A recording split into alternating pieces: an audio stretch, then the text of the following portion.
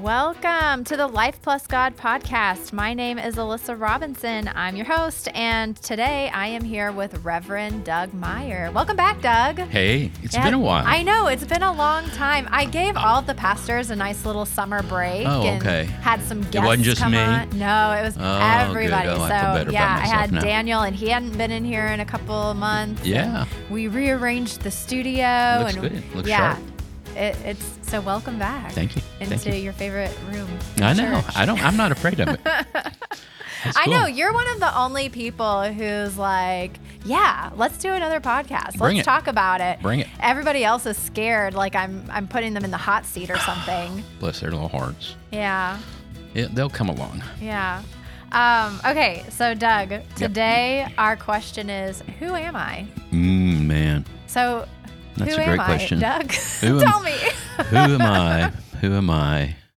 Where do I start? Give me a little more than who am I. Well, okay. So today we're going to do kind of a recorded example of introspection and contemplation. Okay. Which is something that I think that we would both agree is very important in our faith journey, in our personal journey, like going to more and more self-awareness, maybe trying to get to self-actualization someday, maybe a better understanding of who we are and what we're all about. Yeah. And I really think that, man, this can help us in so many ways. It can help us in our faith. It can help us in our relationships. It can help us in the way that we perceive what's happening around us in the world. This introspection is so needed.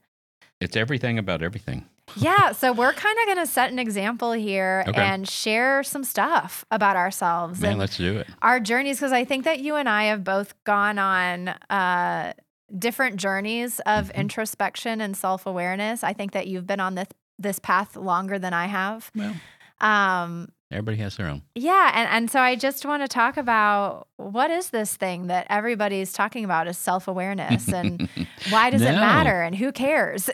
I love it. And I wouldn't have said I love it years ago. I would have said years ago, I'm terrified, leave me alone, go away. But now, I don't know. It's kind of just this fuel that is a part of my everyday life. Yeah. Who am I? Let's jump right in. Okay. What does knowing thyself have to do with our faith and relationship with God? I think it might have a lot, or it might not have very much at all to do with that. Knowing oneself is, I think somewhere in there is personal choice of deliberate, intentional work, of scratching past kind of some layers that we all do every day, just kind of as part of survival. But it depends on the God part, I think depends on, like, those are not mutually dependent. You cannot have a concept of God and still do self-discovery. So for some people, self-discovery will include, I think, some God wanderings, and then that might open other pathways.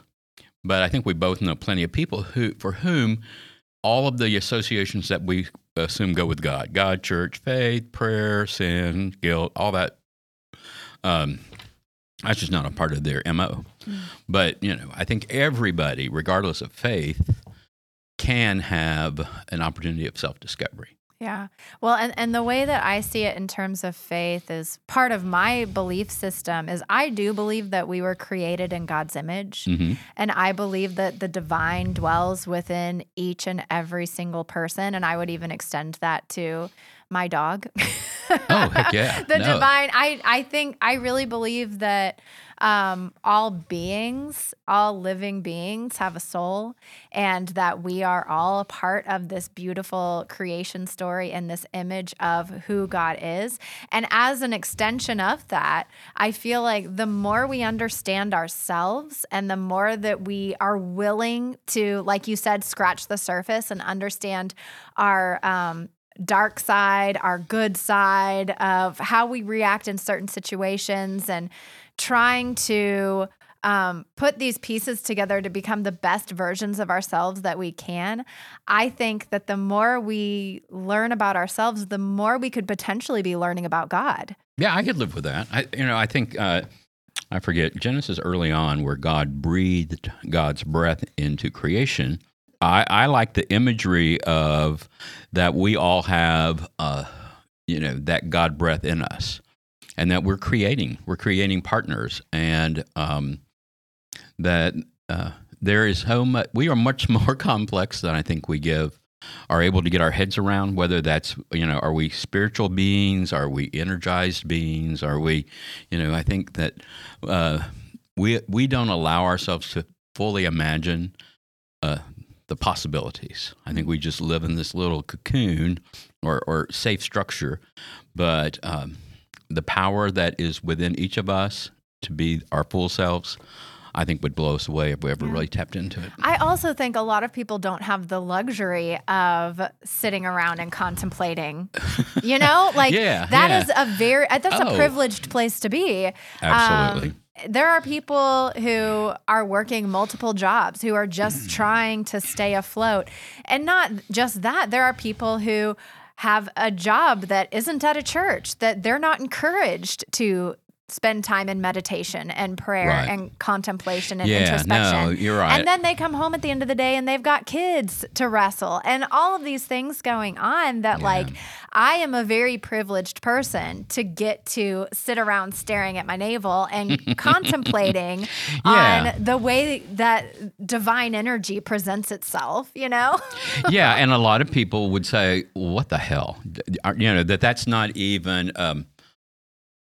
do something, contribute to the world, right? And be serious about whatever it is you're doing. So I get that. I think it is a divine luxury, a privileged luxury, whatever it is. But I get that.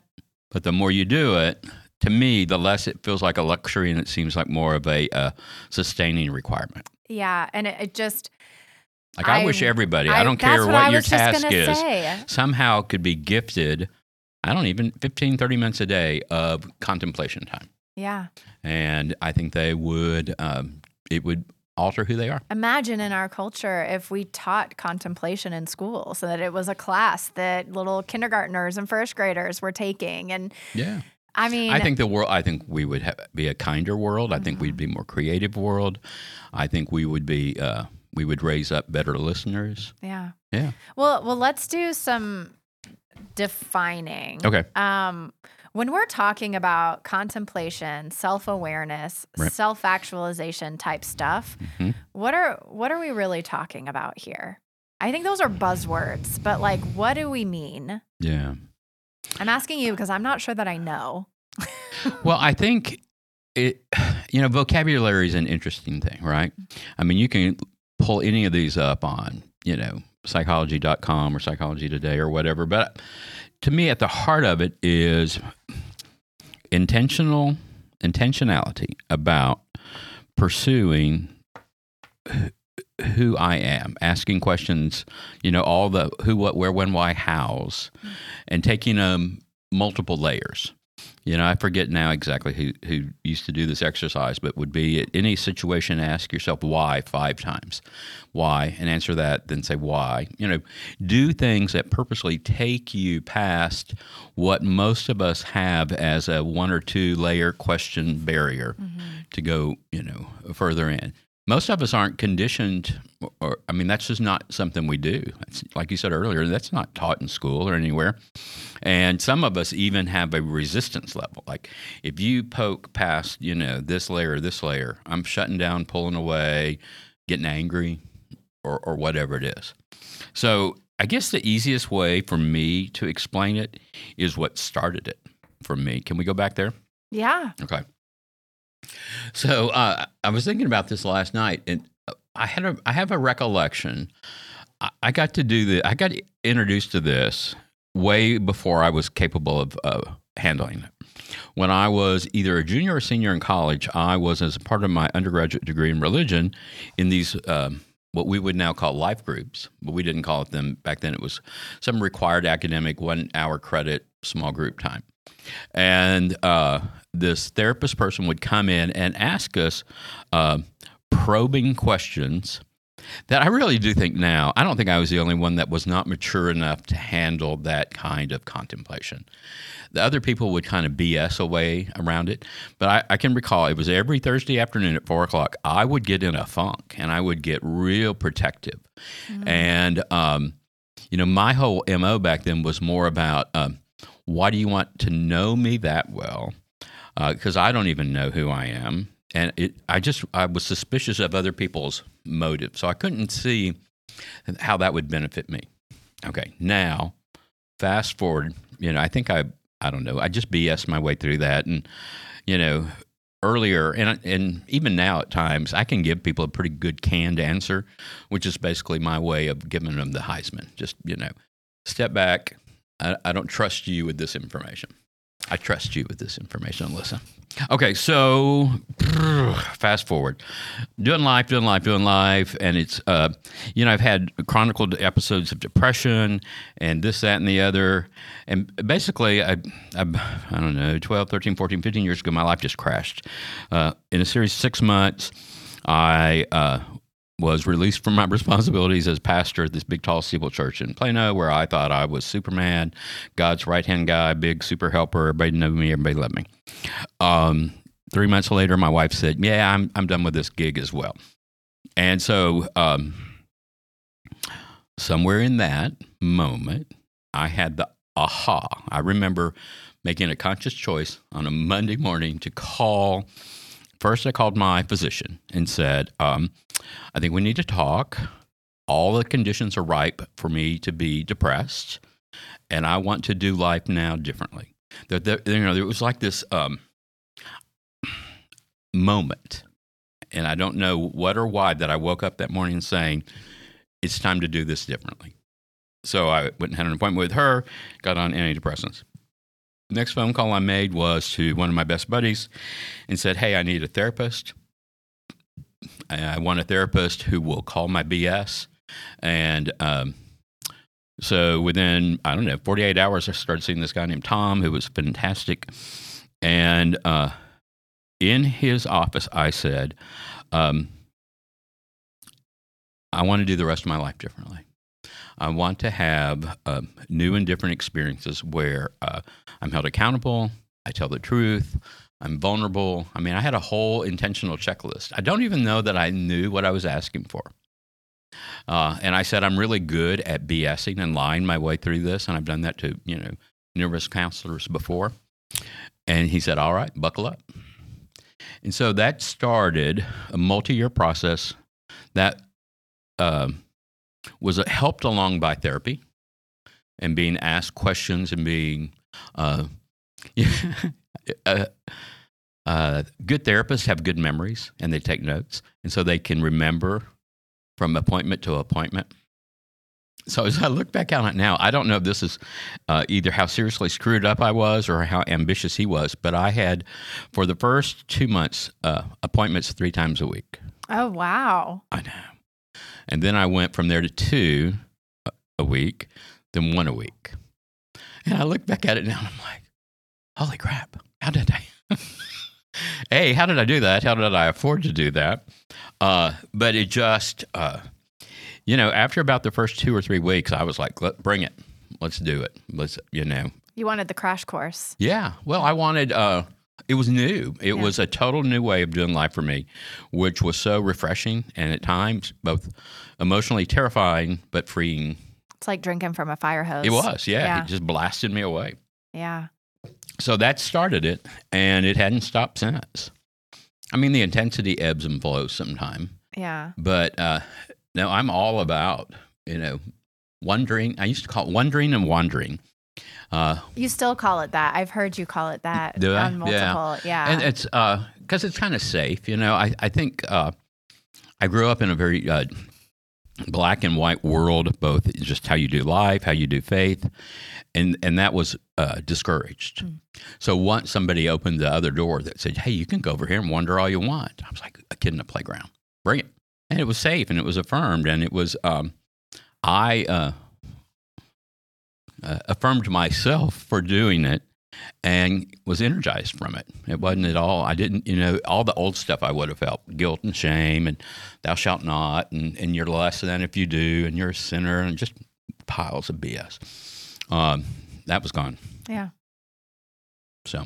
Well, and one of the things that you said at the very beginning is where this started to, or a practice that you got to, I should say, was asking yourself why at least 5 times. Mm-hmm. And for me, when I'm thinking about what is self-awareness, what is this journey to understanding yourself, it's one of the things that I learned in Enneagram is learning how to non-judgmentally observe yourself. Mm-hmm. And that is so difficult to do because we get caught up in our default settings. We get triggered by something. Our tempers flare. We get caught up in the emotional reaction to whatever we're experiencing in the moment. But what leads to self-awareness is being able to pull yourself out of that, watch yourself from above as if you're watching a movie, and say, why did I react that way? Yeah. This wasn't a big deal. Why did I, lash out like that? Why? But to get to that point, what you or I or others have to do was go over the mountain or get past what had been the previous barrier of our immediate self-judgment of anger is bad or da-da-da is wrong. You have to be curious about yourself. And that was somehow these guardrails that somebody had put on us to modify or change or affect our behavior, right? Mm-hmm. So we adapted those and adopted them. And so we would immediately, if I lost my temper, that's a bad thing. Little boys don't holler cuss words or blah, blah, blah. And so rather than, like you said, I love that imagery of kind of stepping above ourselves and going, man, Doug, what tripped that? And thinking about it, but then not feeling any guilt or shame. Right. Exactly. And going, wow. And that's the non-judgmental part of it and that is so difficult to do. It feels almost robotic sometimes to just observe yourself like you're a scientist in a lab. Maybe we do that just out of preservation because it's so out of our wheelhouse, right? Mm-hmm. And because normally previously we would do X behavior that we had deemed inappropriate or wrong or somebody had. And so then we would alter our behavior and quickly reset and go on. Mm-hmm. Whereas when you can now live into your whatever it is, that moment, observe it, and sometimes I like to ask the question, wonder what I was supposed to learn from this. Yeah. And in that, just keep going and not spend countless hours wondering and worrying about what you think more or less of me because of what I just did. Mm. It just is. Well, and I think for us to get into any of this at all, there is a popular therapeutic phrase going around right now talking about your shadow work, doing your shadow work. Mm-hmm. And in a nutshell, this just means exploring the dark side of you. What are the negative aspects? And I think that where this has to start, so you mentioned in your story, you got to a point that you were like, I want the rest of my life to be different. Mm-hmm. Before you got to that point, what was the mask that you were wearing to protect yourself from the world? What was your coping mechanism? I think I had a couple, but I think they're all related. Everybody's buddy, super friendly. Oh man, but on my terms. I would be real engaged in your life, but I always redirected your questions away from me back to you. People pleaser, a dysfunctional people pleaser in that I would be what you needed me to be, not who I was. So, and again, but it was all within a very tightly choreographed vein. And I was very guarded about who I would be around. I was very guarded about what I would talk about my life because it was all, hey, I'm a pastor. I'm just a good old God-fearing, God-loving husband, and I've got 3 kids. And so, I just all American, squeaky clean. Yeah, look at my happy little life. Happy little life. Yeah. Oh, you don't really need to look over here at my pornography addiction. Don't, look away, look away. But by constructing my life and the mask, what you would see is, man, he just is a really nice guy. Mm. And I wouldn't give you an opportunity to see me unhappy or angry or sad. In the days when she would say this, I would resent the hell out of it, but I would come home from work and leave the mask in the car and get home and be exhausted and out of words and grumpy and short-tempered. And my wife would say, wonder what it would look like if you just brought home, this is like her phrase, the Doug that's at work, and let that be the Doug at home. Mm. And of course, that would just trip me all over. I would get mad that, you don't know what you're talking about. And, you don't even love me for who I am. Yeah. And I was I don't know. I was drinking my own Kool-Aid. Mm. But she was right, because I was, charming at work and a turd at home. Mm-hmm. So my mask, man, mm-hmm. it was. Yeah, I want to hear about yours. Yeah. My mask was strength. Mm. And I kept people at a distance, and I was very guarded as well, but for very different reasons. I would never call myself a people pleaser. Mm-hmm. I was the you can't hurt me. I don't care enough about you for you to hurt me. Mm. You know? Yeah. And that's what it was strength. It was an impenetrable armor that you cannot get through. Because maybe you thought that was what a woman your age was supposed to be? Or that would serve you best? I'm not sure why. And so maybe I need to do some more work on that. But it's hard because a lot of people, when they talk about their shadow work, they're working their way back to some sort of childhood wound where they can see, okay, I see where all of these coping mechanisms started to kick off. Yeah. I think I had a pretty fairy tale childhood for the most part. I really don't have any complaints. There was some bullying that happened in middle school that was really hard on me. Yeah. To the point that, and I think that even at the time I minimized it, and that's when I started putting on that armor of it's okay, I'm fine, everything's fine. Well, my mom and I have had conversations about that time in my life, and she was like, Alyssa, we were so worried about you. You were not talking. You were going into your room and shutting down. You were crying all the time. And I'm like, oh, I don't remember it that way. But I was bullied so badly, and I didn't know by girls that I thought were my friends. That was that. And, girl bullies are a different breed. They are a whole nother breed. Yep. But I had a little group of friends that kind of dragged me along and used me as the butt of the joke. And because you were probably anxious to be included, you went along.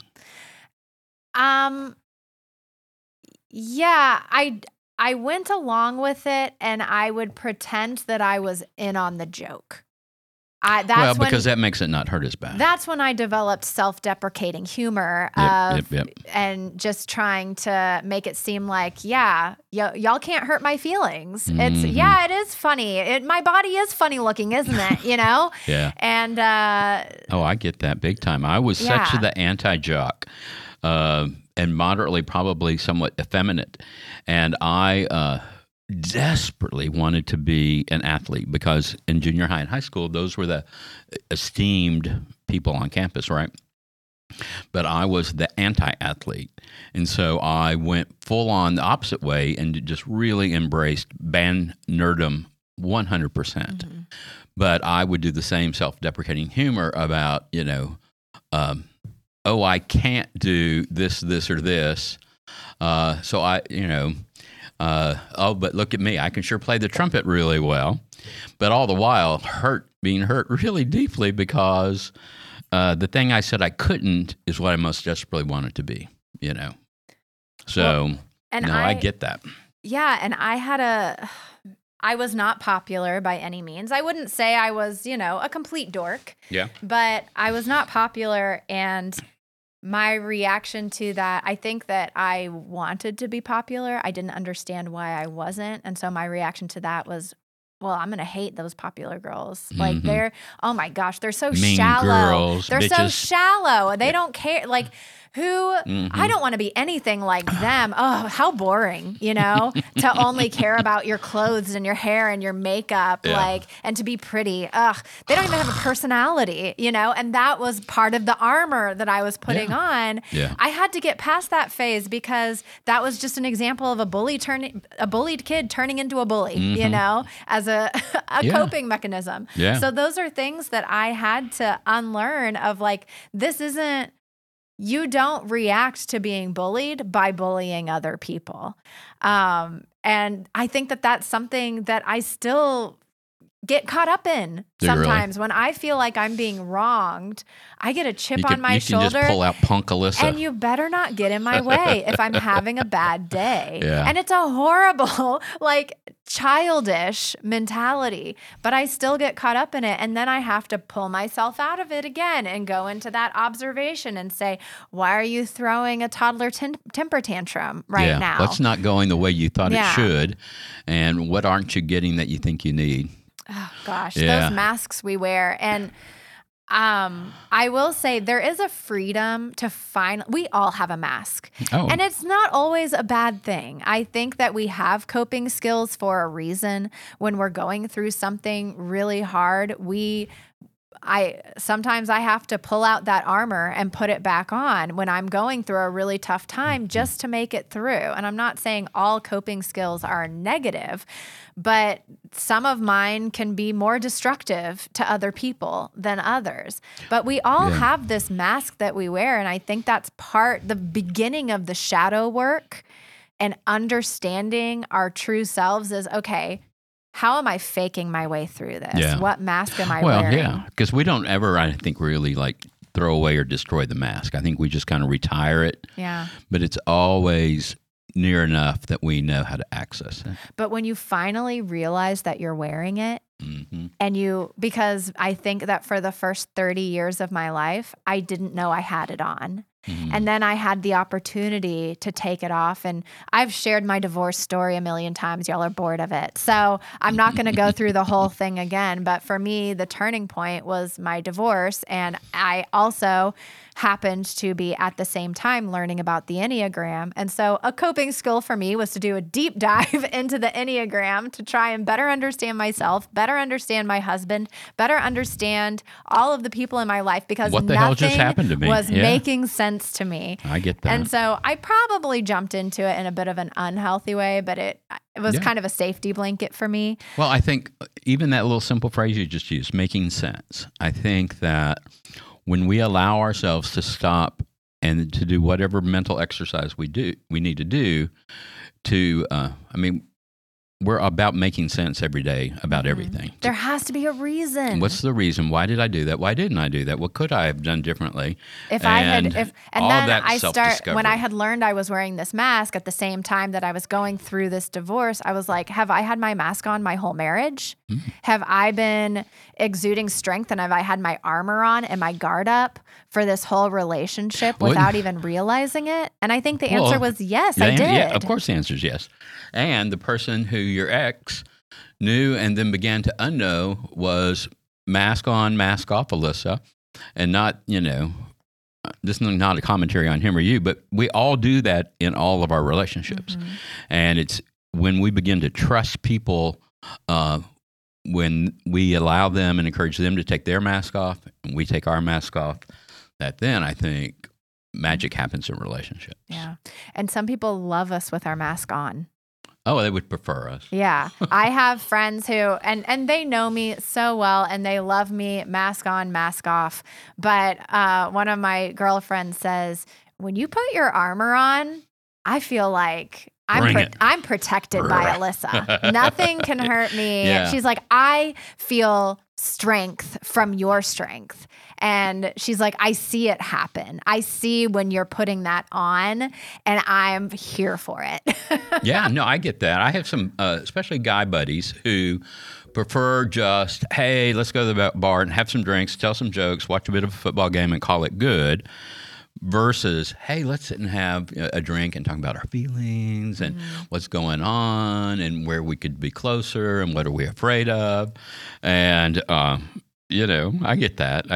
Because you can't be full on, deep probe all the time. That's exhausting. Yeah. Well, let's do some more deep. Bring it. Yeah. Deep. I'm geared up for it. This is going to be an exhausting one, I guess. That's all right. When you started doing your shadow work and you realized you were wearing a mask, what were some of those negative aspects of yourself that you had to face, and how did you face them? That I wasn't always honest. I didn't like that. That I never named things like lying or dishonest. I just protected or created environments that felt safe. I had just nice words that kind of came to that. That I had a temper. Grew up in a family where the only person who was allowed to have a temper was our dad, and it was very clearly stated that strong feelings of any sort were not allowed. I had a lot of shame around my pornography addiction, and that was. For the longest time, I couldn't even form the word pornography. Like I would begin to say the word, and it was like I was learning English for the first time. I couldn't construct the vowels and the consonants all the right way. Just being less than, because I had so convinced myself and tried so hard to convince everybody else that I was all that in a bag of chips. You name it, I'm there for you. I can do that. Yeah, I can do that. Sure, I can do that. Yep. Super uber confident. All the while, I was not. I really was. At times, there's a pretty strong introvert chord in me. Shy. I both at times can thrive in a group of people, and then other times want to get the hell out of there.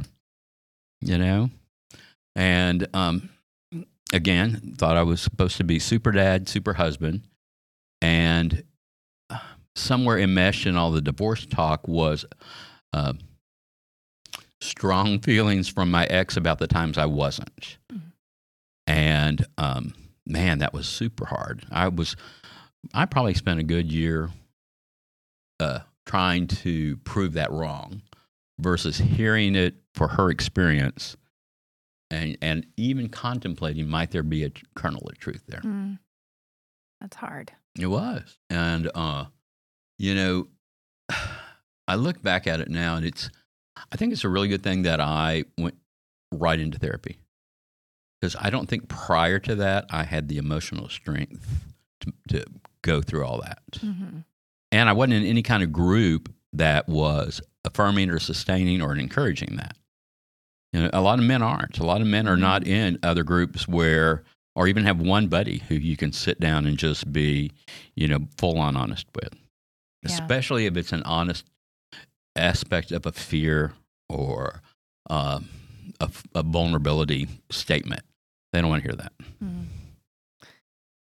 Yeah, I think mine was a little bit different than yours. It sounds like you were a very likable person who got along with others and made others feel good, but you had to learn how to love yourself. For me, it was the exact opposite. I adored myself. I loved myself. I thought I was the greatest. Yeah. And then when I started doing this work, I realized how much I had hurt people. And it was devastating to me because that was never my intention. But the way that I functioned in this world, things that I had considered a point of pride, I can't tell you how many people in my life have told me I'm intimidating. And I kind of took it as a badge of honor. But then what that really means is I make people uncomfortable, and not necessarily in a way that they should be uncomfortable, like in a way that people are afraid of me. They don't Yeah. want to come to me. They don't want to talk to me. But did you do that maybe because it gave you control and power? I think it kept people at a distance. Yeah. And so I didn't have the opportunity to have my feelings hurt. I didn't have the opportunity to have meaningful connections that could potentially fall apart in the future. Well, yeah, because I can imagine younger Alyssa going, by God, I'm not going to have those crappy feelings again. Yeah. And here's how I'm going to make sure of that. Yeah. And so for me to be doing this work and look back on my tendencies to steamroll people, I'm a very opinionated person. Are you serious? And when I have a strong opinion, I'm outspoken, and I'm actually like really open to other people's opinions, but I speak as if my opinion is fact. I don't mean to, but that's just the way that my thoughts come out. Yeah. And so I think I've just shut so many people down unintentionally. So steamrolling is a big problem for me. Also, stepping in and taking leadership where I shouldn't. There is, in the Enneagram work that I've done, I'm an 8 on the Enneagram. And one of the things they say about 8s is when there is a power vacuum, They'll 8s will fill it. Yeah. Automatically, default setting. So if I walk into a room and I feel like it's being mismanaged or a meeting isn't being run effectively or whatever it is, I have to stop myself from taking it over. Because in my mind, I'm like, okay, I can fix this. I can do this Y'all better. are lucky. I am here to help y'all fix this. And the problem with that is, there's so many problems with that. But one of the issues that I had, it took me so long to recognize that, because in many work environments in the United States, that is valued.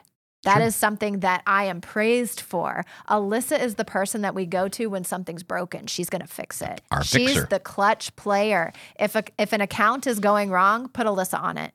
Yeah, I get that. And so another thing that I saw as a point of pride, but how many rooms have I walked into where I didn't need to do that? I didn't need to take over, and I took something away from somebody that they had worked really hard on, and maybe we're just learning, or maybe they just do things differently than I do. And I thought, no, this isn't the way you do it. And I took it from them. And you're lucky I'm here because I can now fix this. Yes. And then I would get praised for it. Yeah. Alyssa turned it around, Oh, yeah. So there are all of these negative aspects of myself that I had to face. And it was like this moment of your life flashing before your eyes and me re-examining every encounter I've ever had. Another thing is I am not conflict averse. I don't seek out conflict, but I'm not afraid of it. And so it takes a lot for something to feel like someone's fighting with me, because I enjoy healthy debate and things like sparring. that. The number of people who have told me that we had a conflict that I didn't even realize was a conflict. and it makes them feel small. And it makes them feel diminished in some way that I didn't even realize. And so it's looking back on all of these moments in my life and it just thinking, oh my gosh, how did I make that person feel when I said that? Having that thought having never crossed my mind before. Right. So I had 30 years of interactions of like, oh, that's not what I thought it was. Yeah. And see, all of this that we were even doing right now, I think is a part of the self-discovery process where it's okay, not only just okay, it's healthy to go, man, here's when I was not at my best. Here's when I was destructive or toxic or less than. And instead of running from it, going, wonder what I might learn from this. What can I do to not repeat that? What can I do? How can I enable people I trust to hold me accountable when they see me erring into unhealthy behaviors to, thump me on the nose or something. Well, and it's also helpful that once your shortcomings are revealed to you, you start to see them all the time. And so something that I wouldn't even noticed was a personality trait of mine, I'm now on the lookout for those red flags in my characteristics. Yeah. And also, I had a group of friends, like you said, that were doing Enneagram at the same time as me. So now they know the red flags in my characteristics. They know what it looks like when Alyssa is not being her healthiest, Right. you know, and they can call me out on that. And Well, and I think that's a really important part. Like if people are thinking about taking this on, I think you need people. can't do shadow work alone. No, It's too scary. You got to have a tribe or a village or whatever you want to call it. You know, for me, it was all of my, and continues to be my recovery work friends. And even in that, there is a collective of mutual trust giving. You know, we're going to be in this together. And it's, I will be honest. It used to be, I'll be honest if you're honest. But really it has to be, I'll just be honest. And I struggle with that still at times. You know, a year or so ago in Renew, I had really fallen it, which is our recovery group here at church. Anyway, I had kind of managed over my addictive behavior from pornography to self-medicating with alcohol. And after, I forget, a certain amount of time, I realized one day, I have a drink every day. I don't think I've not had a drink in a lot, you know. And I was really nervous to share that in our recovery group because I thought I was supposed to be the recovery hero, you know, the recovery role model group leader. I'm the leader of this group. I'm the leader. I'm the example. And everybody follow my model. You know? Exactly. And then the more I thought about that, it's like, okay, so what I'm modeling is continuing to lie about my unhealthy behaviors and not trust, which are all totally opposite of what we say our values are. So again, you know, once I kind of came clean with the group, one of the guys in the group even said, well, so you think you're an alcoholic? I'm like, oh, no, come on. I got real offended. And, you know, you have to be able to be offended and not be offended. You have to be able to be offended and know that person, and that's earned in a way. You don't just, you know, fall off the truck and get that the first night. Says that because you've given permission to say that and you've said it to them and they care about you. But yeah, if you're going to tackle this kind of behavior or, you know, introspection, I don't know how you know, I mean, because we live in it, right? I don't know how people who are just civilians out in the world, unless you go to a therapist. I know some men. There's a guy here in Flower Mound that has men's group that, you know, people pay good money. Men like pay good group money. Therapy. Yeah, kind of, but it's only men, and they go like 12 weeks at a time, and they have a topic that they all come in and scratch out. So I don't know. You know, otherwise, just go to a 12-step group and say, hey, I want to start a 12-step group. And I don't know. I mean, most all of us could benefit from that anyway. Yeah. So. Well, okay. So we've talked a little bit about the dark side, the shadow work. In your work on self-awareness, is there anything that you learned about yourself that are positive things that you didn't know before you started doing this work? Something that you learned to love about yourself? So I learned that it's okay to not have all the answers. So that created a lot of bandwidth to not have to have an answer. Well, that frees you from so many things. A lot of stuff, yeah. To not be responsible for everybody else's feelings. And I still struggle with that one a lot, that I'm somehow magically in charge of, you know, in whatever setting. Oh my gosh, I'm so the opposite. That's so funny. I'm like, I don't care about anyone's feelings, and my work is to care more about other people's feelings. And see, mine is not. But see, here's the sideways dysfunction of that is I worry about your feelings because somehow I am connected to, I'm in charge of your feelings. You're only going to feel good if I'm here. Yeah. Golly, what an ego. And for me, it's like, why are you feeling that way? I wouldn't feel that way. Like what? Oh, that's fun how we're so that's different. Also ego. Yeah. So I'm the model here. Why are you upset? Why are you crying? Be more like me. So one of the things that I think I like this. I affirm this about me because I think it's a good thing. But but it's also real connected to what part of how I was when I was dysfunctional was my ability to be present when they're hurting, and to not be afraid of what in the past had been big, hard, scary, traumatic kind of situations. Mm-hmm. That they can also be, it can be hard and scary and traumatic, and I can still be present. Mm-hmm. And, over the last couple of years, I've been really close to a couple of people here in the church who have died. And just sitting with them, holding their hand, stroking their head, talking, listening, or just not doing any of that. I appreciate the sacredness of that moment. Mm. And it's to be able to be fully present in those moments, it is a gift. It is something that not everybody is capable of. Mm-hmm. And so I think that that's a good thing to love about yourself. Well, thank you for that. Yeah. Yeah. No, I don't know. Every now and then I kind of feel like I could be like somebody's like a death whisperer or something. You would make a really great death doula. Is that what the word is? Which is an actual job, yeah, to be a death doula. Yeah. Mm-hmm.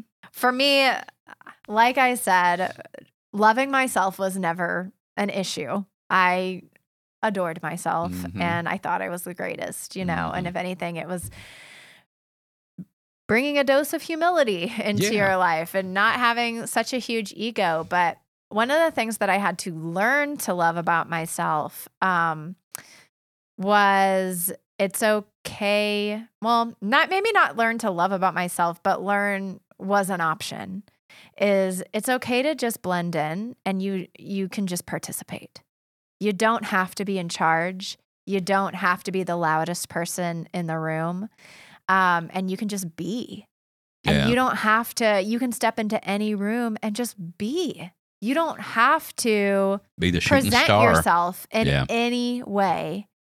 I share that with you, and I wonder if that's what it was about our upbringing that either we affirmed ourselves, something of being on and being. I think there's a little bit of performer in us, and a little bit of it's affirming. There are sideways messages of people who are like that to be, the shining star in the room. I think I had youngest child syndrome. Mm-hmm. Look at me, precocious little scamp. Just by showing up in the room, everybody loves me. Yeah. And so and I can see that being kind of anti-8 work because, that means you're not doing that which you're somehow naturally wired to do. Mm. I don't need to fix this right now for this group. Yeah. Matter of fact, they're going to be better off if I don't. Mm-hmm. Yeah, I get that. And one of the things that I loved about myself back then, and I do continue to love about myself, but I do it differently now after having done some work, is my fearlessness in standing up for others. Mm. I am never afraid to voice my opinion. I am never afraid of who is in the room. I am never afraid of how many people are there. If I see somebody being mistreated, I will say something. Good. And like I said, I might do it differently now than I did when I was 25. When I was 25, maybe it involved shaming the person who was doing the bullying. The bully. Yeah, and trying to embarrass them, turn the tables, give them a taste of their own medicine. I felt like it was my job to bring justice to that situation and immediately make the person who was bullying feel bad and the person who's being bullied feel good. So you're kind of cast in your own like little Marvel superhero movie, aren't you? I guess I am. Yeah. You are. And now it's different I will stand up for somebody, but I try to do it in a positive way of lifting them up. If someone's putting them down, lifting them up and making them feel like they're important and disagreeing with someone. That you don't have to do their work for them. You can be their cheerleader standing up for themselves because probably they walk away from that wiser, richer, smarter. Mm-hmm. Than by having you told them the answer. Yeah, exactly. And I have learned to ask the question, do you want help? Yeah. Or do you want to handle this on your own? Most of the time, people want to handle it on their own. 25-year-old Alyssa Even when did you're not, right there with them. 25-year-old Alyssa did not ask that Ungrateful. question, you know? Some people are so ungrateful. Yeah. They're like, do you know what kind of power you could have behind you? Use it for good. No, but I think that it is important for us. Like I said, we are created in the image of God. There is so much to love within each of us. And some people do struggle with loving themselves and seeing value in themselves. And every single person is lovable. And I think that is part of this self-work, is exploring the ways in which you are lovable. It's not selfish. It's not arrogant.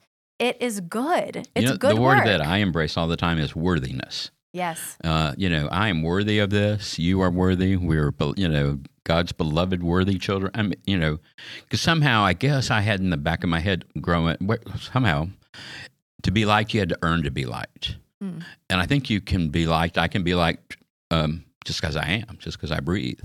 I don't have to have done something for you or jumped high or ran fast or whatever. That we're all worthy. We're all beloved people. And, I think to do all of this with other people, I don't know. I think it's a real blessing. I mean, you're right. When we started, you were talking about what a privileged thing we get to do by doing this.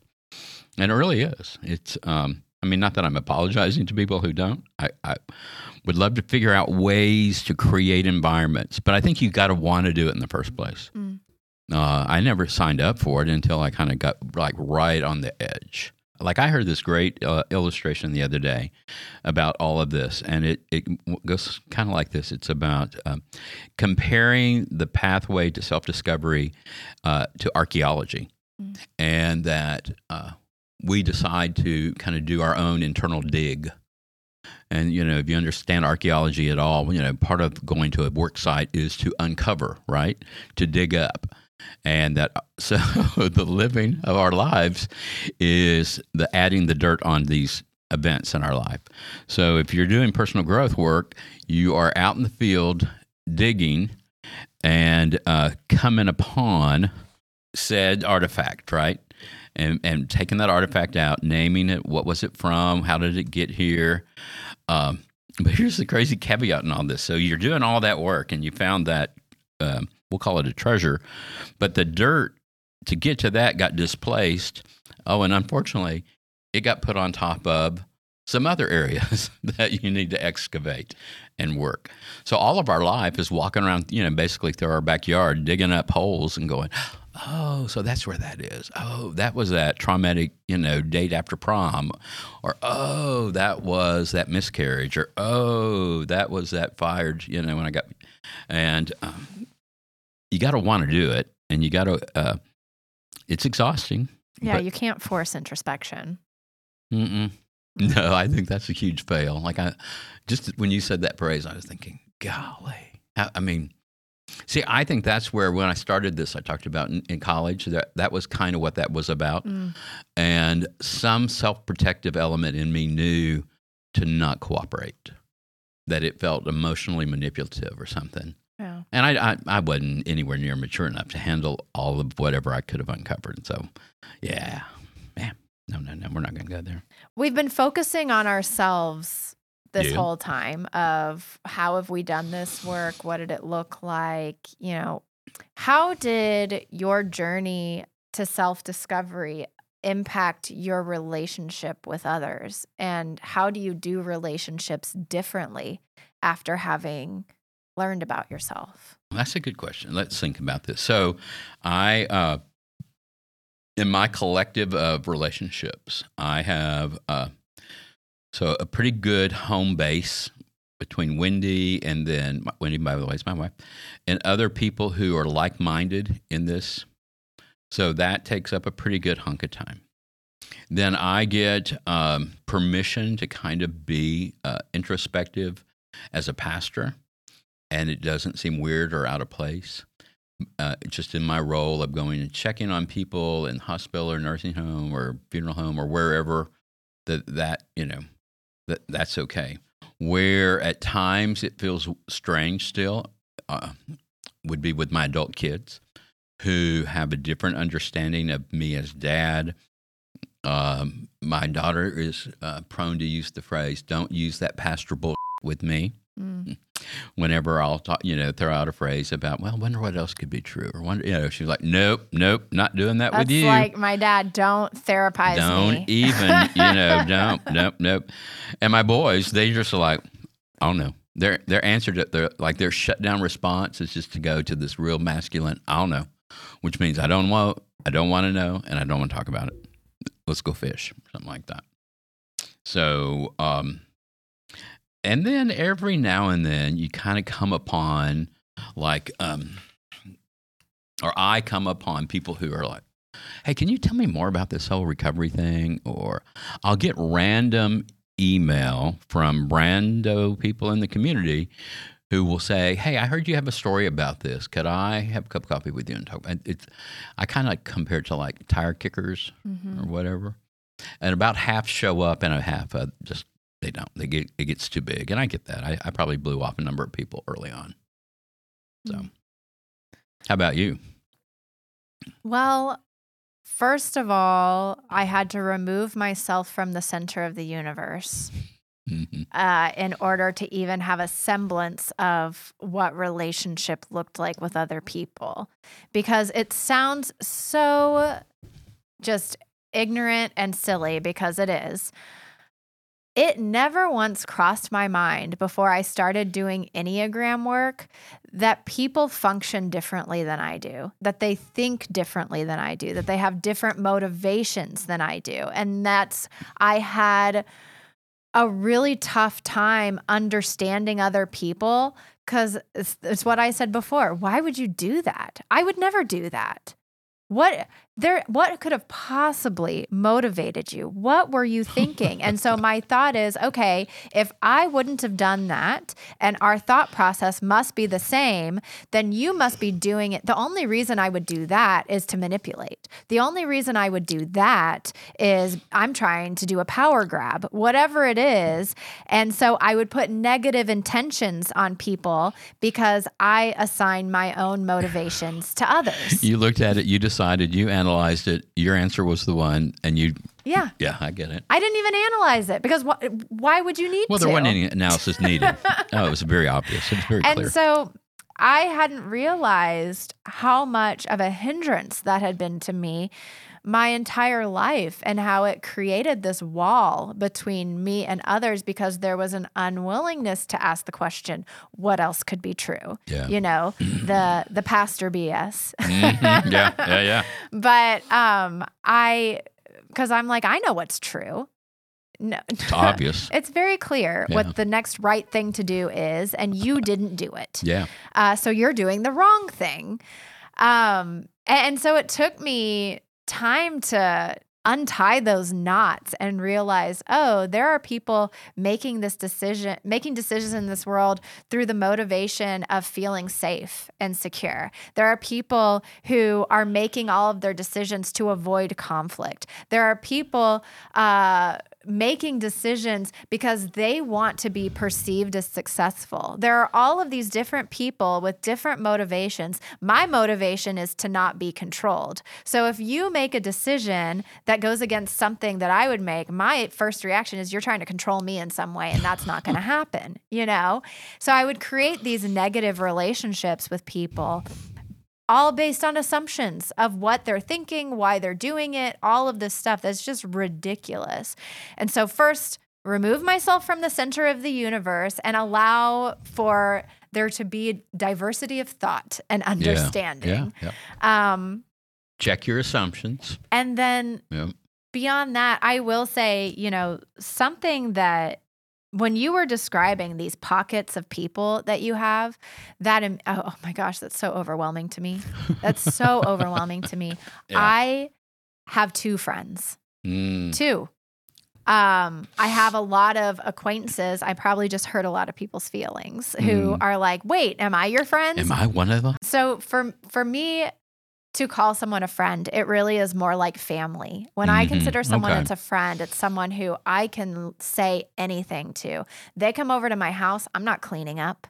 I'm not changing clothes. I'm not going to do anything to be presentable because who cares? They're family. So I have 2 people and then I have my family. Yeah. So because one of the things that I learned about myself over time is one of the reasons I have my guard up with people, being vulnerable is very exhausting for me. And it probably is for a lot of people, but to be vulnerable is very much against my nature. I think that some people are more naturally inclined to access vulnerability. I am not. And so I can't pour everything I have into more than 2 people.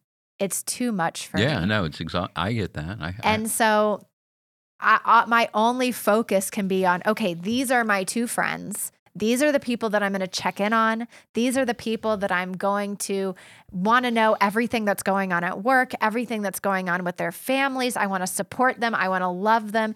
And maybe it's because I'm an extremist of like, when I'm in, I am 200% in. And so it is everything of like, and to imagine doing that with a group of 20 friends, it makes me want to throw up thinking about it. Yeah. I can't do it. I get that. And so I think as a result of that, I'm super close with my family. So those are, let's say 6 to 8 people who really tight with, plus my 2 friends. So I have an inner circle of 10 people that I'm super close with. I'm willing to be vulnerable with. I'm willing to cry in front of. I'm willing to share my true feelings about things. I'm willing to get upset. I'm willing to share my joys with them because sometimes I don't even want to share my joys with other people because I'm like, well, I don't want them to know that, I succeeded in this way. It's messy. And then for people outside of that inner circle, I tend to keep things very surface level of like, I'm friendly. I kind of do what you talked about of like, when people ask me questions about myself personally, I find a way to put it back on them and say, oh, yeah, but like, how about you? Like, what's going on with you? That sort of thing.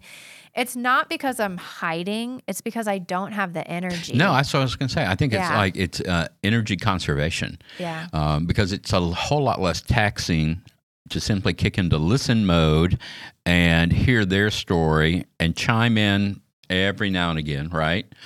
Versus, doing a full-on vulnerability dump with them, and then you got to listen to their vulnerability dump, and then sometimes when you get all in on somebody else's vulnerability dump, that might have expectations connected to follow-up or this or that, and yeah, it's hard work. I get it. And so I used to be kind of self-conscious about the fact of like, is it okay that I only have 2 friends? Like, is that normal? Should I be trying to meet more people and make new friends? And every time I start to do it, I'm like, this doesn't feel right. Like, this feels like I'm pushing too hard. I'm trying too hard. This doesn't feel natural to me. And so I've just come to the conclusion, I'm a person with a small group of friends, and that's okay. It is what it is. Yeah. Yeah. And they're never allowed to move away. I've made that very clear to them. And they're not allowed. Yeah. I have a list of things. You're not allowed to do these things. Well, no, that's good that they all know that. And you have shared expectations. No, but the biggest thing for me was decentering myself. And, man, that was Do you give like Jacob or other people in your life permission to go, hey, you're doing that thing? Yeah. So there's some outward. Yeah. My partner is also in my inner circle. I should say that. Okay. I forgot to mention him. Yeah, he's allowed in. Yeah, I think, and he does it so well, but he's also an 8 on the Enneagram, which you would think like that would never work. 2 8s in a relationship. Yeah, is together. that allowed? It's amazing. You don't self-destruct or self-kill or It's incredible because we understand each other's motivations. We understand why he's reacting the way that he is. I understand his thought process of how he came to a conclusion on something. It makes it, we speak the same language. Yeah. Well, no, and if it works for you. It also means we have the same blind spots. So that can be a problem as well. if I need to be pulled back sometimes he's quick to be like, no, you are right. That they shouldn't have said that. Hey, maybe we need to call in a third party. Yeah.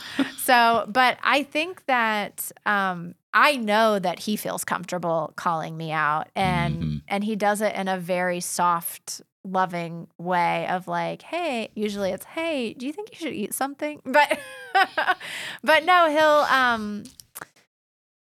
he'll pull me back. Just, I don't even know how to describe it. He does it so well. It feels so natural. Well, I think in relationships where it does that right there, it feels so natural, because it's so natural. It's not, a moment that then registers in your psyche, and you're like, oh, he's doing that thing. Wendy and I, she's not I'm a 2. I forget what she is. She's a 7. No, is she? Maybe. She told me once, and now I can't remember. But we use humor a lot, like, and I have to be really careful because I have humor, and then I have biting, hurtful, harmful humor, and especially if there's if I'm humor, and then all of a sudden I'm kind of getting laughs, and it turns into performatory humor at somebody else's expense, and I have done that I think twice with her, and we had pretty serious talk about don't ever use me as the brunt of your jokes again. And people like me who do that are, not consciously doing it. What we're conscious about is we're getting attention or laughs for doing that. And so I've one learned of better. the things I just recognized that he does is if I'm acting out in some way, he'll first say, hey, I have something I want to tell you. And I want to start by telling you that I love you. I'm on your team, and I'm telling you this because I care about you. That immediately takes away all of your defenses of, okay, this is I'm looking something forward that, to what you have. Yeah, this is something that trust he you wants with- us to work on. And then he'll say, when you said this, it made me feel this way. And I know you don't want me to feel that way. So, and he's like, and so he sees the best in me, and his assumption is, oh, she would have never mean to hurt me. So let's figure out why she said it this way and what she actually meant, and give her a chance to talk through those feelings. I'm gonna go out with him. Can I go out know, with isn't him? he the best? Hey, Jacob, we like you. Yeah. She likes you more than I do. But he's so good, at just diffusing and making you feel valued in this conversation, but also it's important stuff that we need to address. It helps I'm like, him oh my communicate gosh. clearly what he needs to communicate. And it gives me the chance to say, oh my gosh, I had no idea it came across that way. That was not my intention at all. I'm so sorry, And then we can move forward in a positive way from there. But just that reminder at the beginning of because if he hadn't given me that forward at the beginning of it and just said, would you be on guard? Would you be why did you say it that way? I would have immediately, my go-to emotion is anger. I would immediately been, because you're bugging me. Why? Just something to defend myself and say, you're the one who's the problem. I'm not the problem. You would be listening already for a response, right? Yeah. I get it. But, you think this is going to help people listening to us? Here's what I'm hoping. I'm hoping that people who are listening to this, who are interested in doing self-work, will maybe take some of the questions that we've asked each other and contemplate them for themselves. Okay. And maybe if they have a safe person, they can take some of these questions to their safe person and say, hey. So are you going to put these at the end of the podcast? I'll put them in the description and say, hey, here are some questions you might want to ask if you're ready to do this work. What are some negative things about me I need to work on? What mask am I wearing? What are some things that I love about myself or that I can learn to love about myself? These are really big questions. And if you have a partner to have this conversation with, yeah, no, and these great. are let's say you're going to do that. Here's my recommendation. A question a week or over 2 weeks. Yeah, don't try to. Don't do all these one night over a bottle of wine.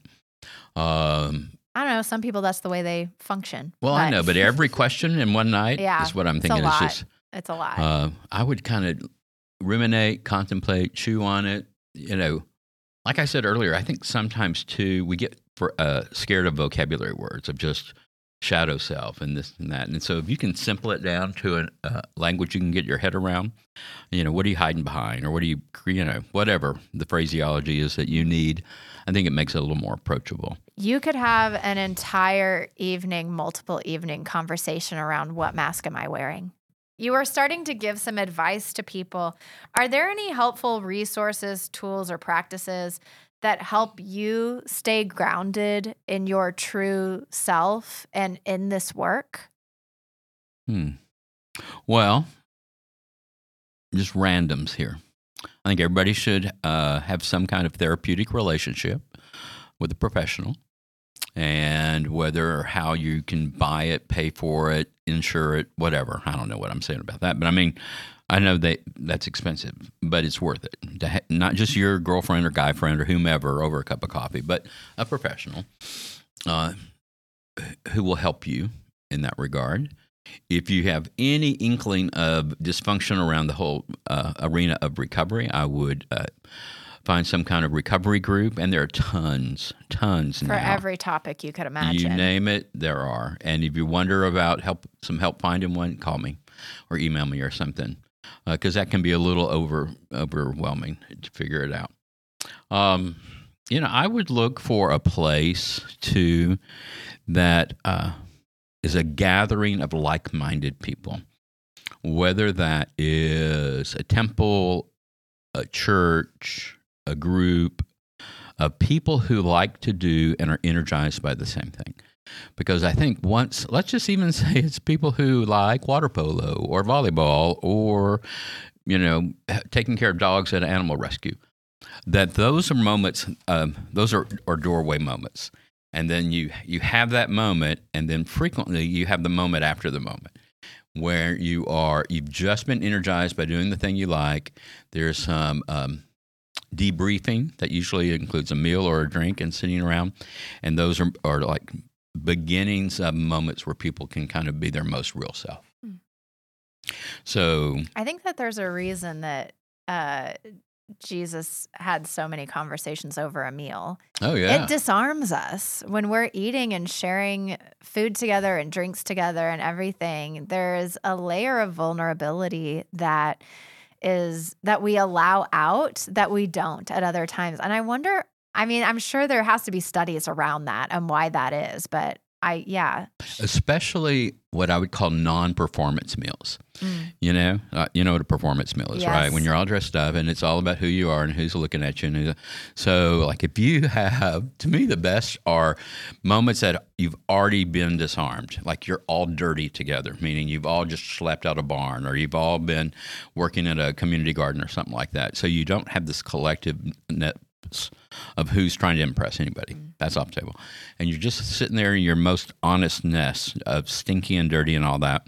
So that distraction is gone, and you have your meal, and usually it takes maybe somebody to, like the conversation goes, and then somebody's going to need to help it turn.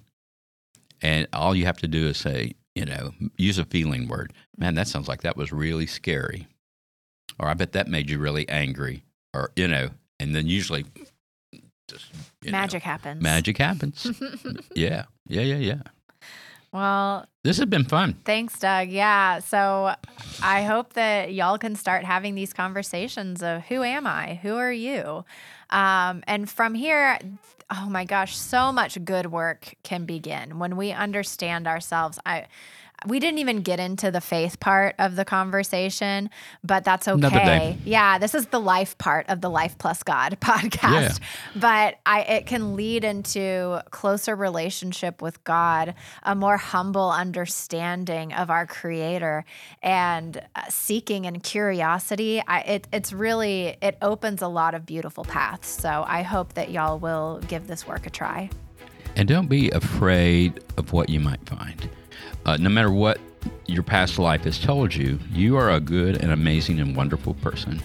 And whatever you uncover is not going to take that away. And matter of fact, it will just add richness and color and texture and you'll be able to learn from that. And you are more lovable than you ever knew. You have no idea.